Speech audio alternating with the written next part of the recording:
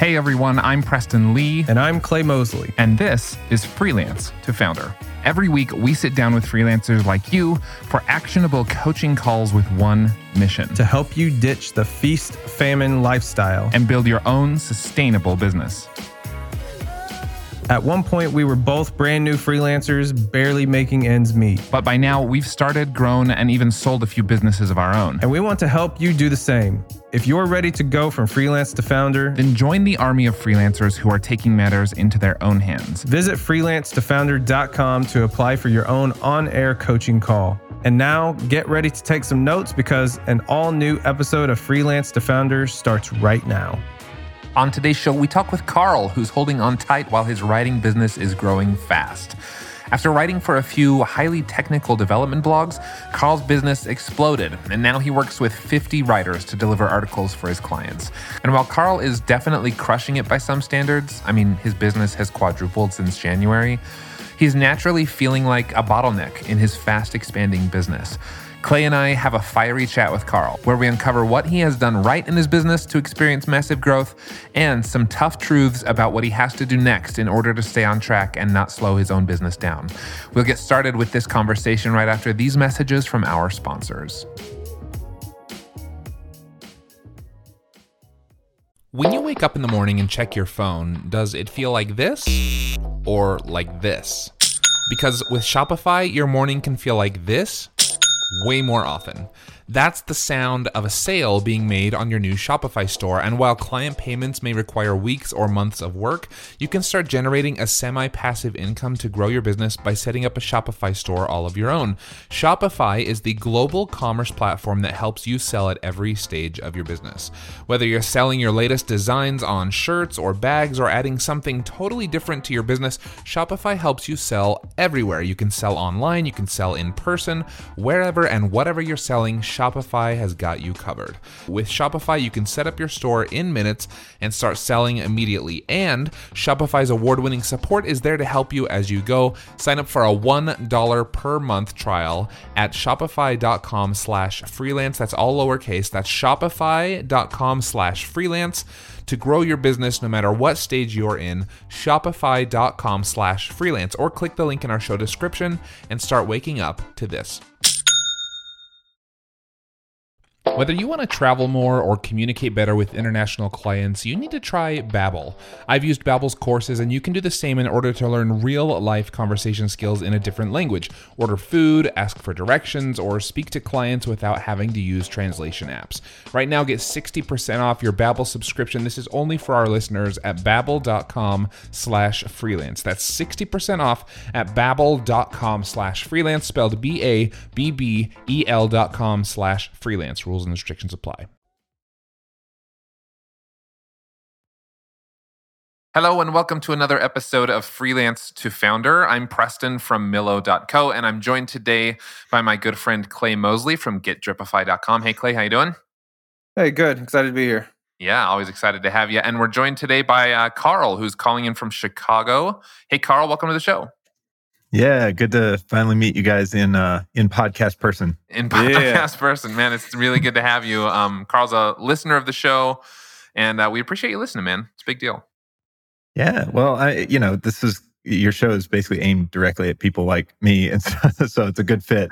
I've learned a ton from a lot of the other, freelance to founders journeys, and what y'all just kind of bring up some good points. So I figured I'd finally take the initiative and submit myself as well. Yeah, good. Well, we're very glad that you did. And if you want to jump on a coaching call with Clay and myself, just like Carl's doing, you can visit freelancetofounder.com. And down at the bottom, there's a little questionnaire you fill out and a time you can book on our calendars. And we'd love to chat with you as well and help you overcome any hurdles you're facing as you grow your freelance business too. So Carl did that. Now he's here today. We're excited to have him. Let's dive in, Carl, and learn a little bit about your business. Give us a quick overview of what you're working on, what your business looks like, what kind of work you do. Yeah, so I run a small specialized content marketing company called Draft.dev. My background is in software engineering, and then I was a head of engineering and CTO at a couple of funded startups here in Chicago. And So while I was being a CTO, I was also writing on the side. And then every now and then companies would reach out to me and ask like, hey, would you write a blog post for us? So as the last startup I was with started to kind of wind down, due to, just some sort of like outside economic forces, basically COVID. As startups do, yeah. Right, as startups do. So as that was happening, I was kind of looking for what I wanted to do next. I figured I'd just pick up some freelance writing and just do that for fun, kind of learn what it was all about. So I started writing like technical blog posts aimed at software engineers. And I kind of used my background in software engineering and management to be kind of an authoritative source. Most of the time with freelance writers, they're kind of like doing research and trying to do their best on that. Right, and yeah. I was kind of able to speak from personal experience. And I got a lot of clients, and they kept referring me to other clients. And I kept saying like, well, this is kind of a nice little side thing, but I guess maybe I should actually treat it like a business. And so a couple months in, I was like, decide I'd, sort of transition over and make it a full-time thing. So it started off with me just freelance writing essentially. And then as we got a little more established and I started to think about how this might scale up, I started bringing on other writers, kind of started with a couple friends or people in my network who I knew could write, and then slowly branched out from there. And now, demand has been just like skyrocketing this year, and referrals have really pushed a lot of our growth. And so gone from just me writing last year to now we have a team of about 50 writers. Now they're mostly that's very impressive. Yeah, they're all very part-time. So to kind of like, it sounds like a lot, but like they probably write on average like one article a month or less. So 50 people, still 50 people. I mean, yeah, and 50 articles a month, like that's still a bunch of content to be cranking out. It is. Yeah. It is a bunch of content. Yeah, we do a fair bit, and it's honestly it's quadrupled since January. So holy moly! Yeah, it's really been like it's funny because I've been with all these like funded quote unquote high growth startups that never grew this fast, and now I've got this like little bootstrap freelance business that I'm like trying to hold on for dear life to. So that's the way the world works. Sometimes you never know. You just catch a wave, I think. But anyway, so that's kind of an overview of what the business does, and happy to get into like specifics of what I'm actively doing or what the team does and all that. What do you write for? Like what types of writing?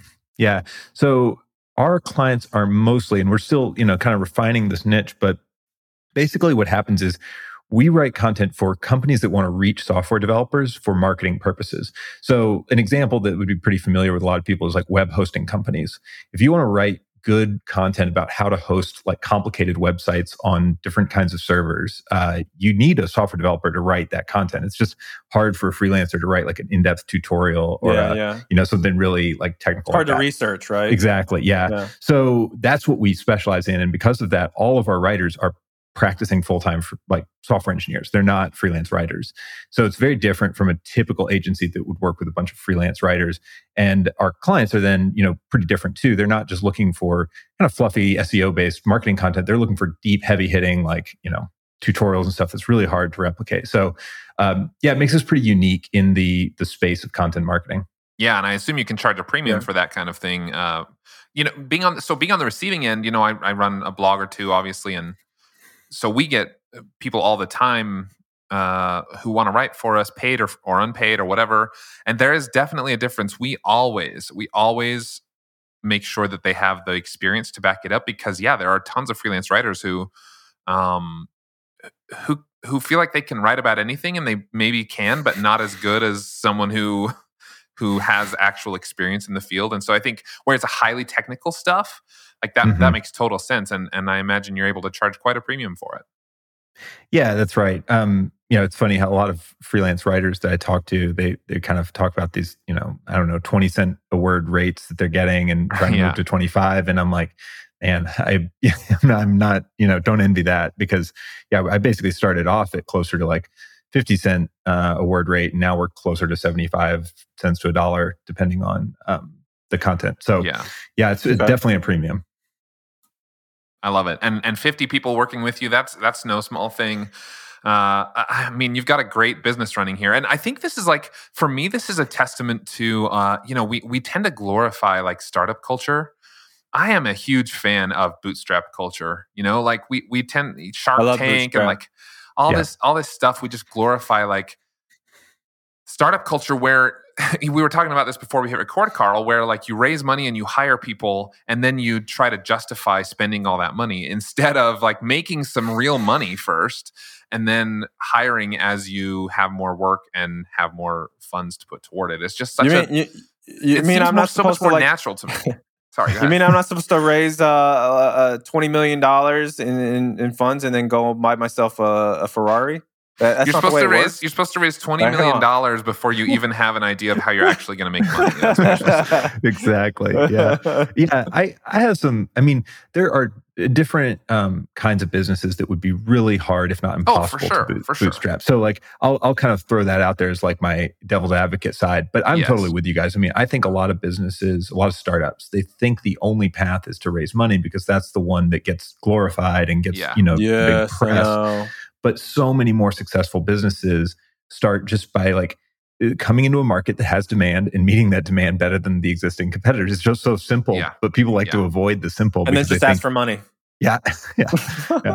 Yeah, like if they could work as hard to figure out what their customers want as they work to figure out what investors want to hear to invest in their business, they could be, really far ahead. And I don't disagree, Carl. Like I agree there are some companies that could never happen without funding and many important companies and causes that need funding in order to happen. But so many companies that aren't even really companies yet start raising money before they even have like a profit source or a cash flow source. And then they're stuck. And then eventually they fizzle out, which is, why we commented on that earlier, where it's just like so many startups just fail because they get it backwards. So anyway, I'll get off my soapbox, but it sounds like your company, I love that it's a testament to the fact that you can still start a company, scale with the money that you make, and it can take off. I mean, if you do it right, if you provide the right service to the right customer, like it can take off completely. Yep. Agreed. Yeah. I think I don't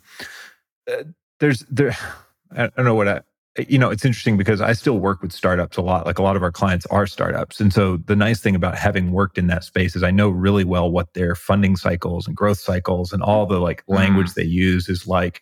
And so, while it's easy when you're like a bootstrapper to kind of like look at their businesses and be like, man, that's not for me. And that's totally fine. But it doesn't mean that they aren't, a valuable customer source. Just have to think about some of the pros and cons too. So I'm actually, and we can get into this later, but one of the things I'm realizing is working with a lot of these smaller startups is challenging from a ongoing work perspective because they are in flux very, regularly. So they might be going up and down based on their funding cycles and how they're doing. And we kind of feel the pain of that sometimes. So anyway, that's kind of another, side effect of working with them. But we'll see how long we stick with this end of the market. Yeah, that makes a lot of sense. You have to know which companies have the money to spend, especially when you're selling a premium service. You're not just any group of freelance writers. You have to know who's going to have funds to actually pay your bills, and when they're going to have that kind of money and when they're going to run out and that kind of thing. I imagine that's a whole skill set in itself. Well, let's dive in a little bit into some of the hurdles that you're facing. When you signed up to jump on this call with us, Carl, as listeners know, there's this survey that you fill out, and there's, among many other questions on the survey, there's this moment where we ask you where you rate yourself on a freelancer to founder scale, 0 to 10, or maybe 1 to 10. 1 being a freelancer, 10 being a founder. So, 1 is you're working completely on your own. 10 is you have a team, you have processes, you're really running a company. Carl, you put yourself, I'm checking my notes right now, you put yourself currently at a 6, I think. Was that right? Did I remember that right?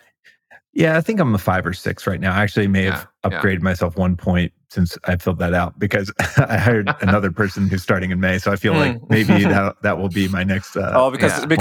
Because 50 wasn't enough, but 51, man, that makes you right. That really tipped the scales. Yeah. What's interesting is like. So I did pretty quickly get the writing and editing off of my plate, and that's been good. But what I realized is I'm still I'm very much the bottleneck for things like account management and sales and final quality checks and even like content planning with clients. Like, so it seems, and the numbers makes it seem like I have all these people doing all this work, but like they're very focused on what they're good at, which is this, writing of technical content. And I'm like the glue that holds every piece together still.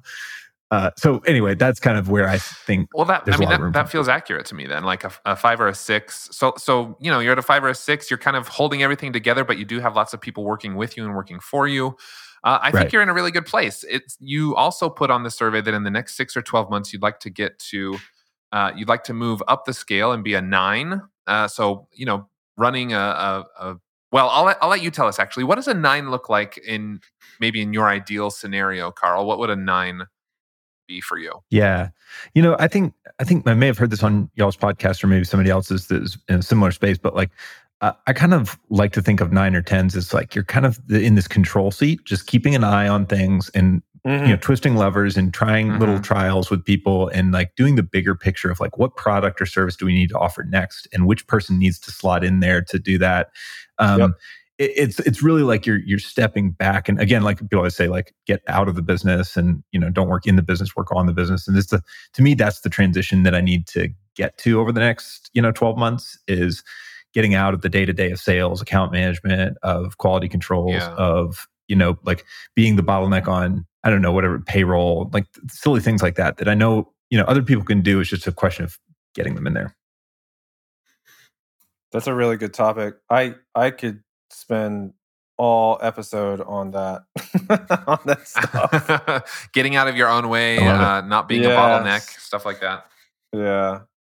Well, let's hit us with your best stuff, Clay. I mean, what do you got for us? It sounds like that's one of a few hurdles we can talk about with Carl today. How does he stop being a bottleneck?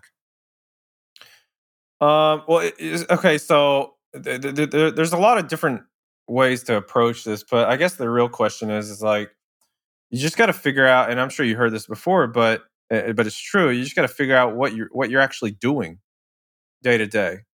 And so I know that sounds very easy to think about, but it is actually a lot harder than you think it is. And so I think you do two things. One, you think about what you do day to day, and what you do, honestly, is you log it, and like very specifically, you make a very specific. Or very intentional, not specific, but very intentional effort on logging every single task that you do in a given normal day. And then at that point, you look at that entire list and you go, just start from the top and you go like for every single thing. And you could treat your to-do list this way too, by the way. And this is what I do is I look at this list, this task, and I think, what's the worst thing that would happen if this does not get done? Right? Like this is the first question I ask myself. And I'm like, what are the consequences of this thing not getting done? And if it's really bad, like, okay, you're going to lose your big client, your biggest client. Okay, well then you better do that thing, right? But if it's not going to affect you really that much, then either put it on your later list or just get rid of it altogether. And so that's the first question I ask myself. The second question I ask myself is, okay, if the consequences of not doing this is really bad, so therefore I need to keep it on my list. And the question is, okay, does this particular task actually require me to do? Like physically, it physically requires me to actually do. And if the answer is yes, then keep it on your list. If the answer is no, then you think, okay, well, who can actually do this? If you have people on your team, who can do this on your team? If it's a really small administrative task, for example, then either have somebody on your team who does those things, or maybe you just need to hire somebody that can do those little things. And so that's kind of my mental process of going through that and how to get to that point of like, now you're just kind of 30,000 foot level, how to delegate and just run the company. I love that because I think so often we assume that just because we've put it on our to-do list, it's worthy of doing, right? But what you're asking first is the question, does this even actually need to happen? Like your question of what will happen if this doesn't get done is really just saying, does this actually need to happen? Does it need to happen right now or whatever? And then if the answer is yes, then you can say, do I need to do it? And honestly, I would add another thing, which is if you say yes to am I the one that needs to do it? Ask yourself that again. Do I really need to be the one to do this? Because we convince ourselves so often that like we have to do it or it won't get done well or it won't get done at all. That's the just not hardest true. thing. It's super tough. I don't know, It's the Carl. hardest thing. What's resonating with you? What are you hearing over there? Yeah, well, I got my Besides your dog in the barking, background. Yeah, so work from home life. Right. Actually, this is really interesting that you guys say this because tracking my time has been one of my big initiatives this year, and that's been really helpful already. For example, I kind of like figured out like when I needed to. How much time I was spending writing articles, because I still at the beginning of the year had a couple clients I was still writing for pretty exclusively because they were kind of hard topics, and I just sort of kept pushing off. I kept thinking it has to be me who writes for them. And I tracked my time and I'm like, man, this is like 2 days a week that I'm writing. And I like writing. So it's kind of hard too to pull away from it because I started this because I liked writing. But as I look at it from a business perspective, I was like, man, that's a big bottleneck to our growth. If I want to, grow a real business and be able to take a month off or something, right? Or 2 weeks off. So that was actually really insightful already, but it's something I'm continuing to do. What I've found really hard about it as things have shifted so quickly is like, sometimes it's hard to tell what this thing I'm doing is. And that maybe goes to your second point with should I even do this? Like, is this really necessary? Or is this something like, for example, somebody sends you an email that's just like, hey, would you mind getting on a call to talk about X? I've gotten a lot. I'm starting to get emails. better. Yeah, I know. I say no to those like almost every time. Yeah, and you're smart. I'm just learning to do that. And you know what you do. So like, okay, so I want to talk. Let's just take this for example. If you go through this process, if somebody sends you an email and says, "Hey, can we hop on a Zoom real quick and let's talk about this?" The question is, okay, does this really need to be done? Like honestly, like what are the consequences of me not getting on this Zoom call with this particular person? Well, I'll probably I'll waste a bunch of time. And if I don't do it, the consequences aren't that bad. So, okay, therefore you shouldn't do it. However, if it's somebody that's like a big client, pays you a lot of money, or somebody who sends you a ton of referrals, like, okay, what are the consequences if I don't do this? Like, okay, if they send me a ton of referrals and I make tens of thousands or hundreds of thousands of dollars a year because of this one relationship, it's probably a good idea to just hop on and get on the call with them. But like, and the second question though is, you've decided okay, the consequences are not that bad, so I don't think I need to do this call. So the second thing is, who can do this for me? And when I mean who can do this for me, my assistant replies back to these people. I don't do it. She replies. So one of the things that I have delegated is my email. I don't manage my own email. And so she goes through this process. Like I've trained her on this thought process of like, does Clay really need to respond to this? Does it actually need his physical hands to respond to this email? And 90% of the time, the answer is no. She just responds to it. Now, it does say responded by Hannah, right? Like she's not acting like me, but she can answer most of the questions. So like that's a very, very simple example of like things you don't need to spend your time on. Like go get somebody, an assistant or somebody to manage your email to respond to that kind of crap, in my opinion.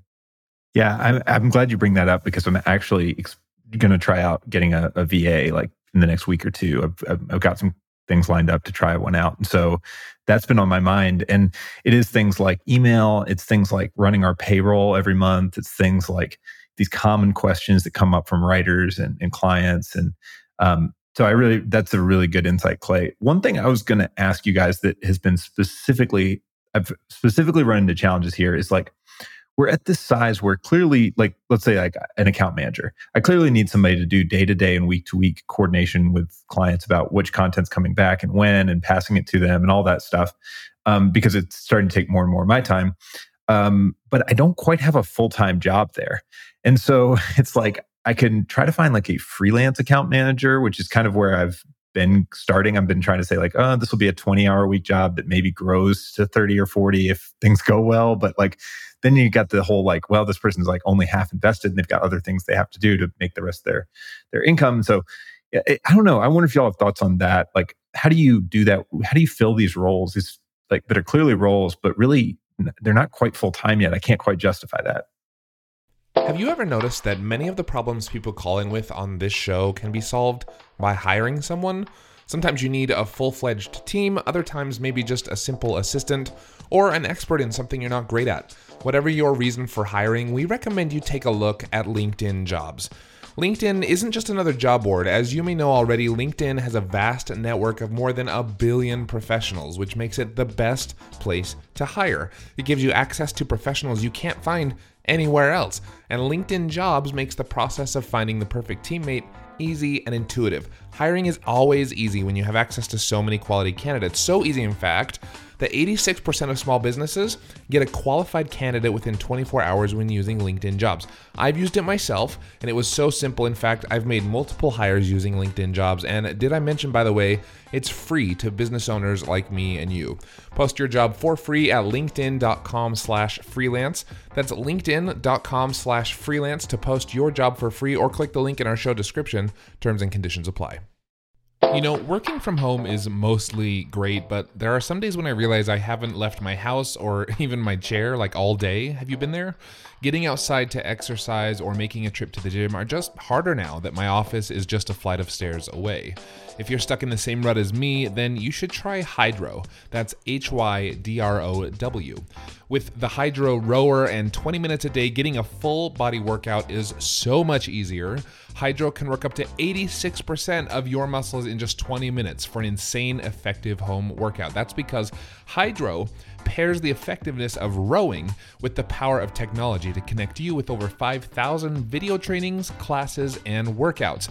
And get ready to get out from behind your home desk, because after a few months of daily rowing with Hydrow, your partner's going to want to take you out for a night on the town to show you off.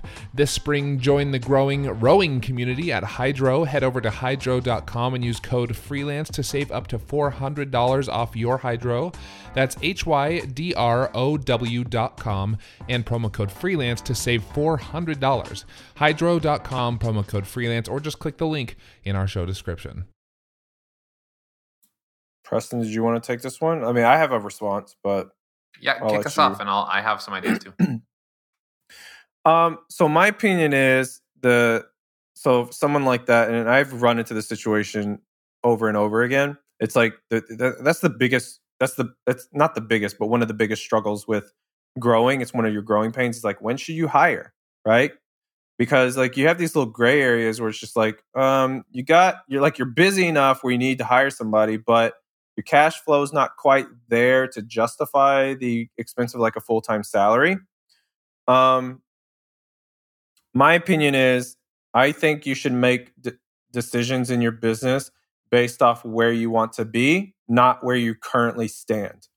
And so I think if just stick with me for a second here. I think if you continuously make decisions based off where you currently are at right now, you are your own bottleneck. Because if you're only going to hire an operation, like you need an operations person, right? That's what an account manager is. You need that particular role, but you only want to pay him like 20 hours a month or whatever, 20 hours a week, whatever that is, part-time. You're only gonna grow by that much. Like you're limiting yourself by the fact that this person is only 20 hours, right? Versus full-time. And so I think there's just like this thing in business where you have to make a decision based off where you want to be, because you know you're going to grow to where you want this person to eventually be full-time, right? And so I would say, like, just bite the bullet, and as long as you're not going to go like super negative in the red cash flow, I think you should just bite the bullet and hire somebody full-time, and they will help you not only with day-to-day operational tasks, but I would fill in their other remaining time in developing new processes and being more efficient and more big picture operational things. And so that's what I would do. I'm sure Preston has a take on this. Yeah, I mean, I think that's spot on. The idea of, for me, what it comes down to is like, how does hiring this person impact? What's their ROI? How does it impact your bottom line? Because I think so often, especially, and you're not completely new to hiring, Carl, but people who are new to hiring, it's like they hire based on things that need done in the business, or people they think they should hire, or whatever, instead of looking at the business and saying, like, where could we be making more revenue, and what jobs are holding me back from making that happen, and who can I hire to do those jobs? Like, to me, that's kind of the process of thinking of when I decide to hire someone. Yes, there's always like, oh, I don't have time to do this, or I'm a bottleneck, but more often than that, it's like, here's this opportunity, this revenue opportunity. I don't have the bandwidth to do all of this. If we do it, we will almost guaranteed make more money. So who can I hire to then do that action? And I think an account manager, if you do it right, is exactly that kind of person. That if you hire them, like Clay said, and any of their spare time goes to then account development, biz dev, outreach, sales, whatever you want to call it, maybe you find someone who can do both sides of that, then the ROI is there, and you hire them full time. Now, that being said, I have never hired a full-time employee. I work with all contractors on my team. So Clay and I have a little bit different business structures. I work with a whole team of contractors. Your concern about them not being fully invested in the company, I haven't ever really seen come to fruition. But I also treat them like they are full-time members of the team. So like we have a team culture. I trust them. I don't treat them like freelancers or contractors. I treat them like full-time members of the team, and they do also have other clients that they work with. So I don't know if any of that helps, Carl. I mean, what's working, what's not from what we're saying here? That's absolutely helpful. And, I like basically what Clay said in a nicer way is that it's kind of fear holding me back. Yeah. And I think just reflecting back. I like to be direct. Yeah.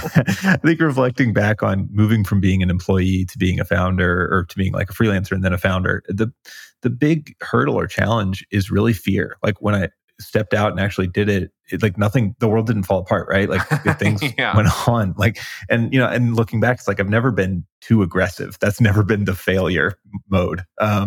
So I think that you're probably right. And just, I really appreciate you saying that, because I think a lot of people will kind of hem and haw around that because they don't want to just say that you're a little bit afraid. And that's something you should address.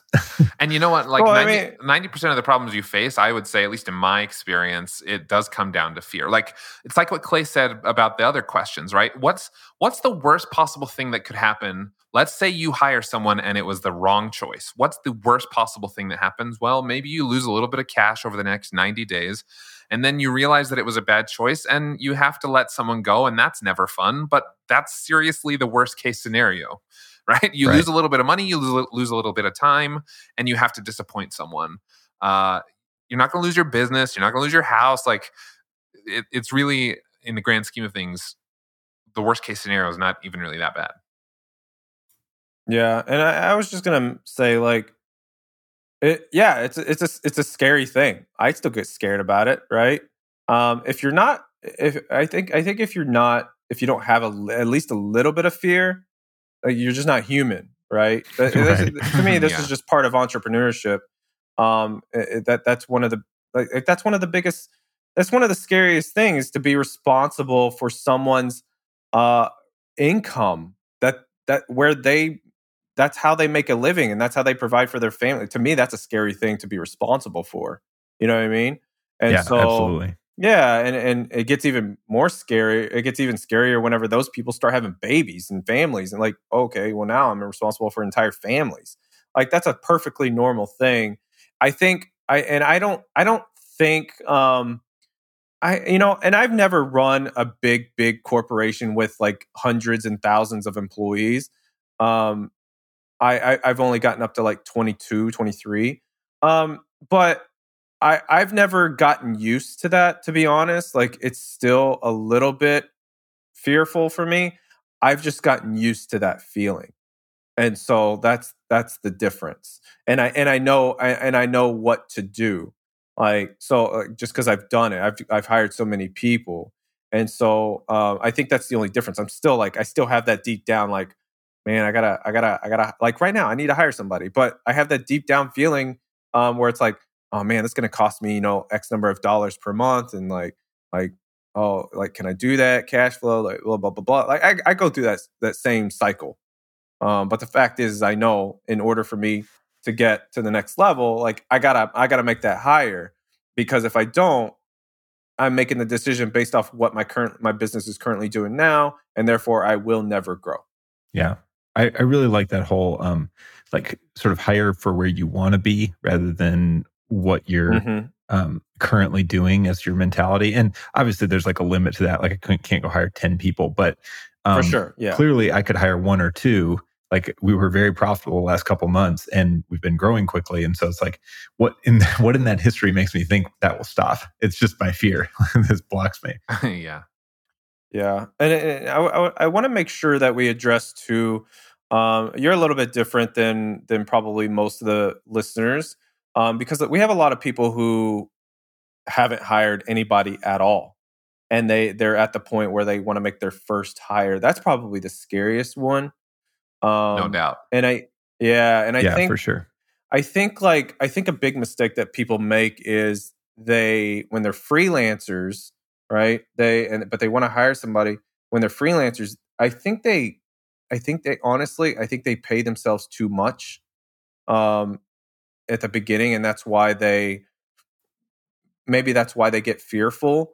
It's like they're doing really well as a solo freelancer, and so they basically take all their money that they make instead of paying themselves just a bare minimum just to pay the bills and maybe then some. But I've run into some freelancers who, man, they're making a good 100K by themselves. But when you're talking about, and they take every bit of it, right? The worst mistake is they don't have a CPA. But so they take every single bit of it out of the bank account. And 100K is a good living for any single person. But now, if you think about it, when you got to hire somebody, and you got to hire somebody a good salary, let's just say 40K, now you just lost 40% of your revenue. And that person that might be thinking, oh man, I don't know if I can live off of 60K instead of 100K. Well, the fact is you're paying yourself too much at the beginning. Like, you know what I mean? Yeah. Yeah, totally. Well, and we focus a lot on the loss. Remember, so last week we chatted with editor-in-chief of Entrepreneur Magazine. Yep. And he was talking about, like, in history, how people just focus on like the losses when things happen instead of, when we project out the future, we focus on what will be lost. But when we look in hindsight, we look at what was gained. And so basically, he put it a lot more eloquently than that. But basically what I'm getting at is, like, when we hire someone, it's really easy to say what you just said, Clay, which is, I'm going to have to give up 40% of my revenue. But what you should actually be saying is, like, if I hire the right person and put the right processes in place, then I will double my revenue, or I will, add 50K to my bottom line or whatever. So I'll actually net a positive 10K extra or whatever. Like, we just so often think about, especially with that first hire, but with any hire, we think like, oh, here's what I'm giving up. And a lot of times, if that's all we can think about, then we haven't maybe thought through enough the other end of it, which is like, how will I make this money back? Every employee has to be net positive profitable. And so if you're not sure how that next hire is going to be profitable, bring you a net positive, or at least support your team in a way that they can, or you or your team in a way that they can be more profitable, then yeah, maybe it's not the best hire and you need to rethink, what it looks like. But I think so often we just focus on that loss instead of what the potential upside is.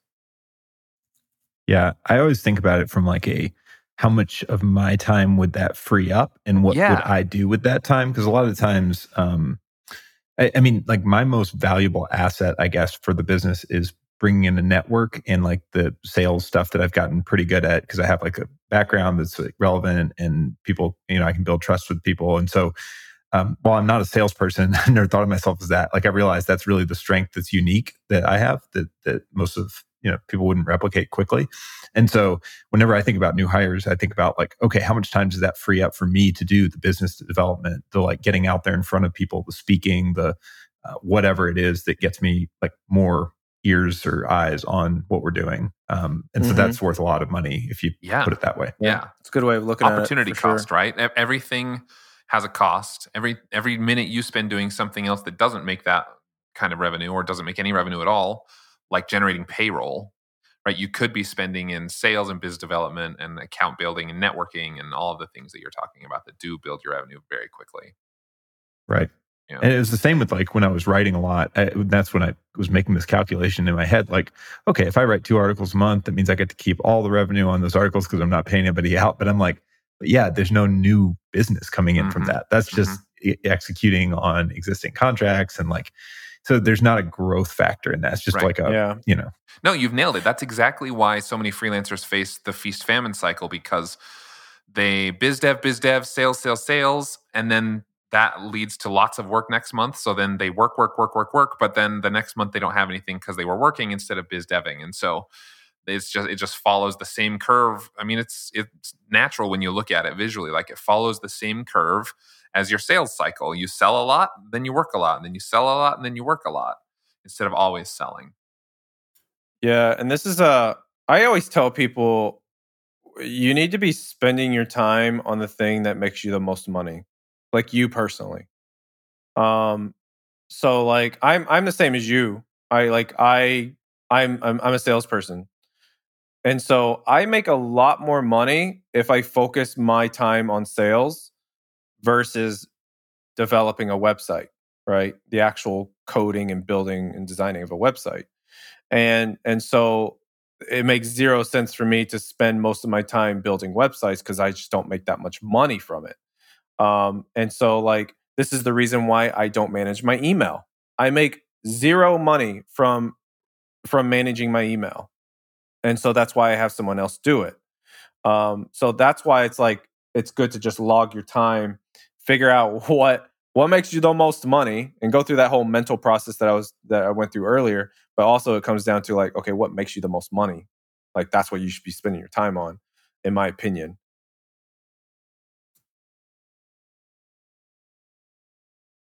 Well, Carl, time has flown by here. We've chatted about a lot of different things here. I've loved the conversation. We have maybe 4 or 5 minutes left here. Is there anything we've left out that you want to make sure we cover on your coaching call today?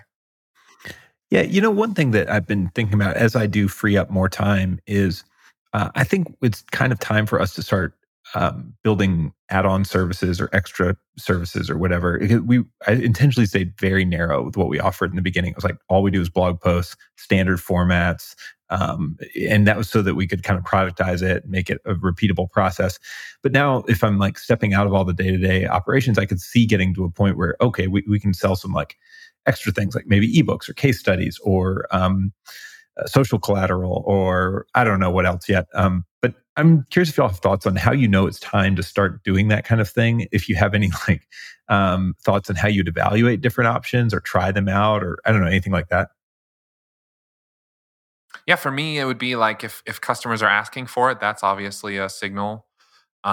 If you notice that your client's competitors are doing it, you could float the idea with a client.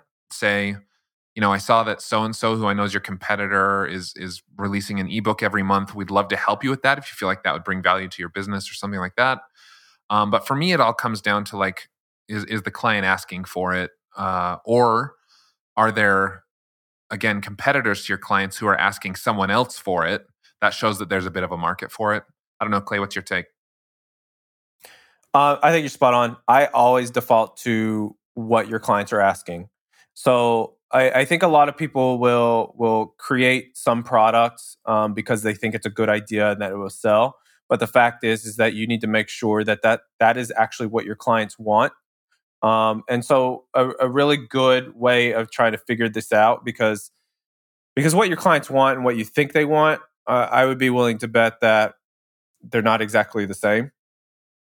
And so a really good way of doing this is to get your top 5 clients, like your most ideal, profitable clients, and just straight up ask them.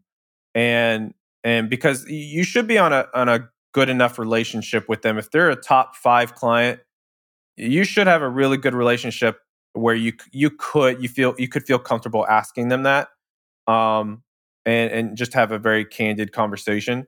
Another way too is if you are part of like different online communities. So like, for example, right now, closed Facebook groups are very popular. Just go to those Facebook groups and just the ones that your target audience is in there, and just listen. Just listen. And just when I say listen, just pay attention. Like, you don't have to go and interact with them. You can if you want, but just go scroll through the group and just look to see what the most common issues and frustrations and pain points that people have, because the Facebook groups, like, people always ask those questions. And then that is a very, very, very good indication of what you should come out with next. That's a really good idea. I have been asking some of my clients. I think what's been interesting is, sometimes they ask for things that I know are just unrealistic to do. And so those things always, I'm like, I don't know how to prioritize that, how to say no gently. Yeah. And so maybe it's because like I don't have the expertise, or we don't have the expertise in house yet, or it would be too expensive to do, or maybe it would be like too distracting, or it's not quite. Anyway, so whatever reason. But I like the idea a lot of like trying to listen in on some candid conversations, and even if it's even if they're just not existing clients, that would still be helpful. So that's a really good tip.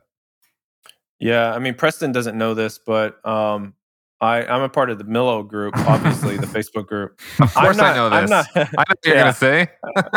I'm not super active in there just because, like, honestly, I just don't have the time. This comes down to, like, spend my time where I make the most money.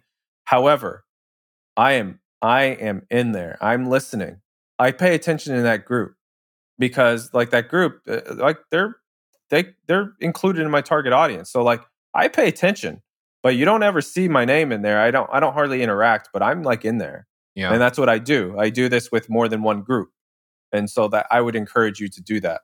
Yeah, I do it with quite a few groups too. And obviously we have our own groups that we can do on an even deeper level, where we have questions that people answer. In fact, when you join the group Clay's talking about, it says, if we could wave a magic wand and do anything for your freelance business, what would it be? And the answers to that question have guided our product decisions and our content decisions. Like, that's how we help people. You know what I mean? And it happens to also be how we make money. And so it's really exciting when you start to notice trends, and then you act on those trends, and then they work, because you're helping people, giving them the service and value that they want, but then you're also building revenue for your company. The other thing I would say, Carl, maybe just to round this answer out, is I know before we pushed record on this episode, you had mentioned that you have, in some cases, higher than you'd like to churn on clients, and it might be a client mismatch or whatever. But I think an exit interview is a really fantastic way to figure out what people wanted that they didn't get from you. I know sometimes that can be, like you said before, due to funding fluctuations or whatever, because of your startup clientele, but like, I'm sure there are some people who are just leaving because they thought you could write an ebook instead of a blog post, or they, and they just didn't really bother to ask, or maybe someone on your team told them incorrectly or something. And so you could potentially set up exit interviews. We do this with our subscription product called Solid Gigs, where when you leave, we ask for your feedback. Why did you leave? And that has helped us inform new features for the product as well, so that future customers are more satisfied with their experience. It might help you, develop a secondary target audience. Like, maybe you have startups for your core product, but then you have maybe, bootstrappers for another product or something. And I don't know, like, it would give you a lot of insight, I think, to do some exit interviews, just quick feedback, even over the phone or something, just to say, like, thanks for your business, and is there anything we could have done differently to keep you, or whatever. I think that could really inform your decisions moving forward. That's really good feedback, and that's really smart to think about. These are some of these things, like developing or taking the time to talk to clients who are either exiting or maybe just in the middle of a cycle for us is something that, like, I'm probably not doing as much as I should, because the day to day you get so busy. So I think that's really helpful to think about, like, how I could spend my time in those sort of conversations, or even if I gave it off to an account manager, that would still be super valuable for us to know. Yeah, I mean, imagine the value of having someone who part of their job is dedicated to understanding your clients better, understanding their needs, identifying gaps in your product offering, things like that. I mean, that could really, really pay off. So, yeah, I won't go into this, but on this episode, just because I know we've done it a few times on previous episode, but Carl, have you listened to some of the episodes where I talk about the different levels of product offerings?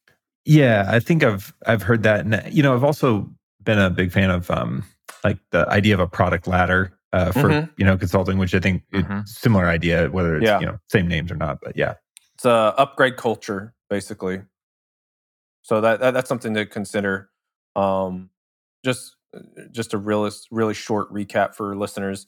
It's the idea of like you have a level 1 base offering, and then you upgrade them to a more premium plan, and then you can upgrade them to an even more premium plan after that.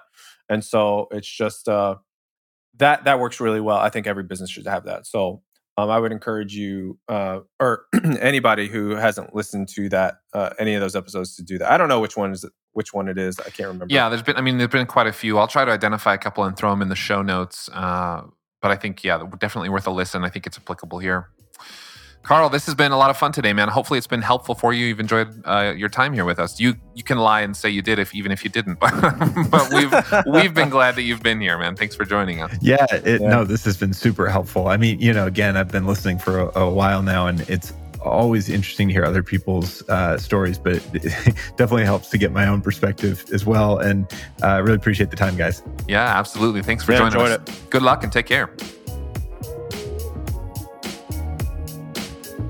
Freelance to Founder is produced by the team at Millo. Visit millo.co to level up your freelancing. And Dripify, visit getdripify.com to become a bad A in business. Freelance to Founder is also part of The Podglomerate. You can check out more amazing podcasts at thepodglomerate.com.